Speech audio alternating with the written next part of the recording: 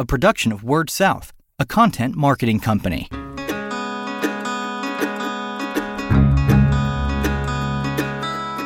Story Connect, the podcast, helping communicators discover ideas to shape their stories and connect with their customers. What's a way where you can not only help students in funding their projects, but also help them get presentation skills? That's what we'll be talking about here on this episode of Story Connect, the podcast. My name is Andy Johns. I'll be your host once again. We're recording once again another live episode here in Huntsville with a live studio audience, so we hope that you guys are here. We hope that some of the energy is coming through and the folks listening, whether you are walking the dog or washing dishes or whatever it is you do while you listen to podcasts. We hope that it's kind of like being right here at the conference. Joining me today is Nathan Collier, Director of Marketing at ETC. Thank you, Nathan, for joining me. Well, thank you for having me. ETC in Ellijay, Georgia, so we are happy to have you. What we're going to be talking about is the Ignite Education grants that ETC has done recently. And I guess the best way that, when I saw it, you guys had put it on the local channel here just recently, but when I saw it, it's kind of like Shark Tank, but with little kids, right? Right, and you've mentioned some things that sound very scary to kids. So we have presentation skills, getting in front of an audience, Shark Tank, all those things. If you wanted to be in front of that kind of brings up feelings of anxiety. Sure. Kids don't like that if they watch it with their parents. But yeah, the Ignite Education grant was something that was formulated as an idea maybe 2 or 3 years ago. We have a charitable foundation that was set up by our owner, who is one of our original owners, the Harrison Foundation, and we're very active in sponsoring scholarships for kids. We do a lot of things for kids in schools in our area and in our community, but we wanted to think, what can we do that is more? And it got us thinking. We have a little bit of money to do some things with. One thing that was interesting to us as we were brainstorming the idea of this Ignite Education grant and what it became. When we would do career fairs and we'd have the technician, or I would go and we would talk to the kids, what do you want to do? A lot of kids didn't know who we were. We are a 115-year company that's been in the area and the community serving there since 1903. And the kids didn't know who we were. We just kind of took it for granted. The adults had grown up in that area and they knew who we were. So that was troubling. And if we looked at the data as far as what the demographics were of our customers, there's a gap. So it was interesting listening to the millennials talk yesterday. So how can we benefit the community? How can we get in the schools? What can we do to help benefit teachers? We all know, teachers are short of funds. They have to dip into their own pockets to make things work and help. So we started to think about what things are fun to do. And Shark Tank was a great model that we thought of. Hey, if we could come up with an idea, set some grade levels, some categories for different grades. We want the young folks to be participants as well as the older folks, the older high school kids, and let them come and present their ideas to us. So we came up with 5 different grade categories, K through 2nd. We had 3rd through 5th grade, 6th through 8th, and then 9th through 12th. And what we would do is we set up a website called etcigniteeducationgrant.com. And we wanted to keep the registration process very simple. We wanted it to be simple on us because it's a lot of work to get all this stuff together. So we said we will take a video submission, 3 to 4 minutes long, of what your idea is. And we had some criteria. We wanted it to have a lasting impact on the school, so something that would not just be a flash in the pan. We wanted it to be educational in nature. We wanted it to be creative. We wanted it to also affect a wide range of students. So with those criteria, we kept it very broad. So they used their phones to submit these videos.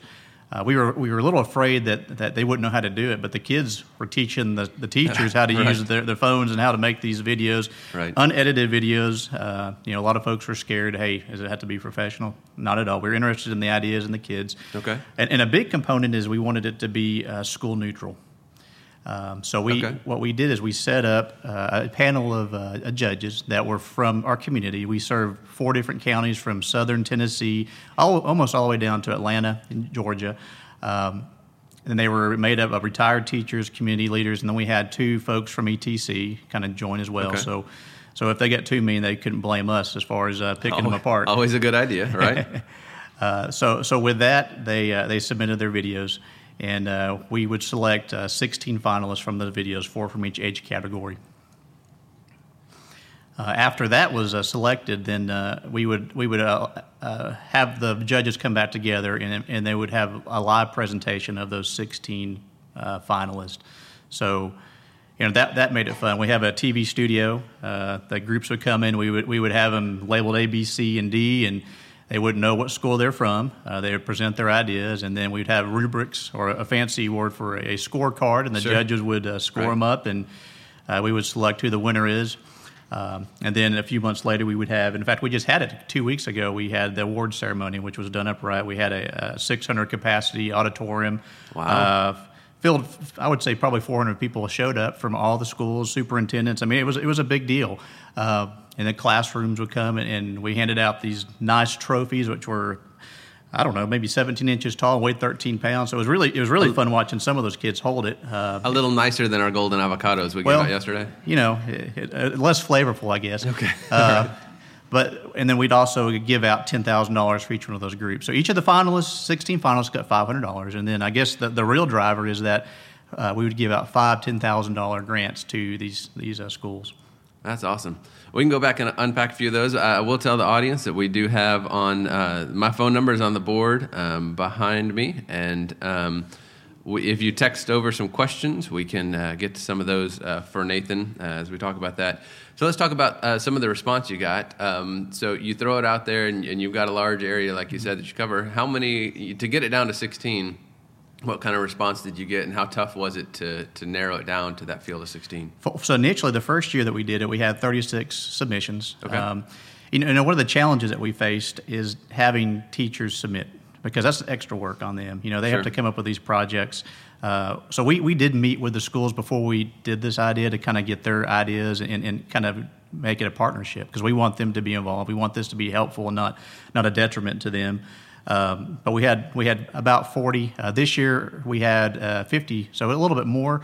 And we're still working to get the word out. Sure. But yeah, it was very well received. In fact, this morning I got an email from one of the winners just talking about how much it affects them, how grateful she is, and it gives the kids experiences that they would have never had the opportunity to have otherwise.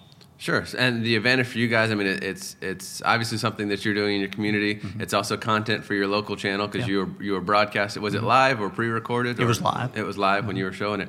But what, in terms of ways that you leverage this, I guess it was on social media too, or how did you make it known that you guys were doing this great thing? So we had TV commercials. We have it in our bills. Bill information stuffer things. We had it on social, obviously, and we live recorded it and rebroadcasted it. One thing is it helped with our brand. Ignite Education kind of developed from the word Ignite, and our broadband, really our internet product is called Ignite Internet, and then we also have Ignite Fiber. So it's kind of a word relation to us. And when we market Ignite, it's the experience. With Ignite, you can ignite whatever it is that you want to ignite for your experience, whether it's interest, education, whatnot. So Ignite Education kind of fell in line with what we're doing with that wording, and it just really makes that good cohesion connection with who ETC is and what we do. Definitely with that other age group that you guys absolutely had struggled. They remember us, and we're making some memories for them, and they recognize us, and we're becoming that. We are the expert in the area with the adults, but the kids just see us as the Wi-Fi provider, even though that's not what we really provide. Right. We're the internet provider. That goes back to the wording we were talking about with Carissa earlier. Absolutely. We do have a question come in from the audience, and that's kind of how I wanted to wrap up the last bit of the podcast here. Let's talk about some of the ideas, because that had to be the fun part, is seeing these ideas the kids came up with. Some great ideas. One of the K through second grade had a rock wall that they wanted, and they were getting up there doing push-ups and jumping jacks and trying to push for exercising. Okay. The grant winners, K through second this year, English as a second language, they wanted a kaleidoscope, which is, I guess, an international travel thing that they wanted to do. So they all dressed up in costumes from around the world, and they were going to use this to kind of augment their educational library. Okay. So they really got into that. They really did. Third through fifth graders, believe it or not, they had an idea to raise chickens. So, they weren't going to eat them, which would have been kind of scary, but they're raising them to learn just how that poultry agricultural works, which in our area, that's perfect, that's and sell the eggs and whatnot. 6th through 8th grade had a weather station that they wanted to mount on the school.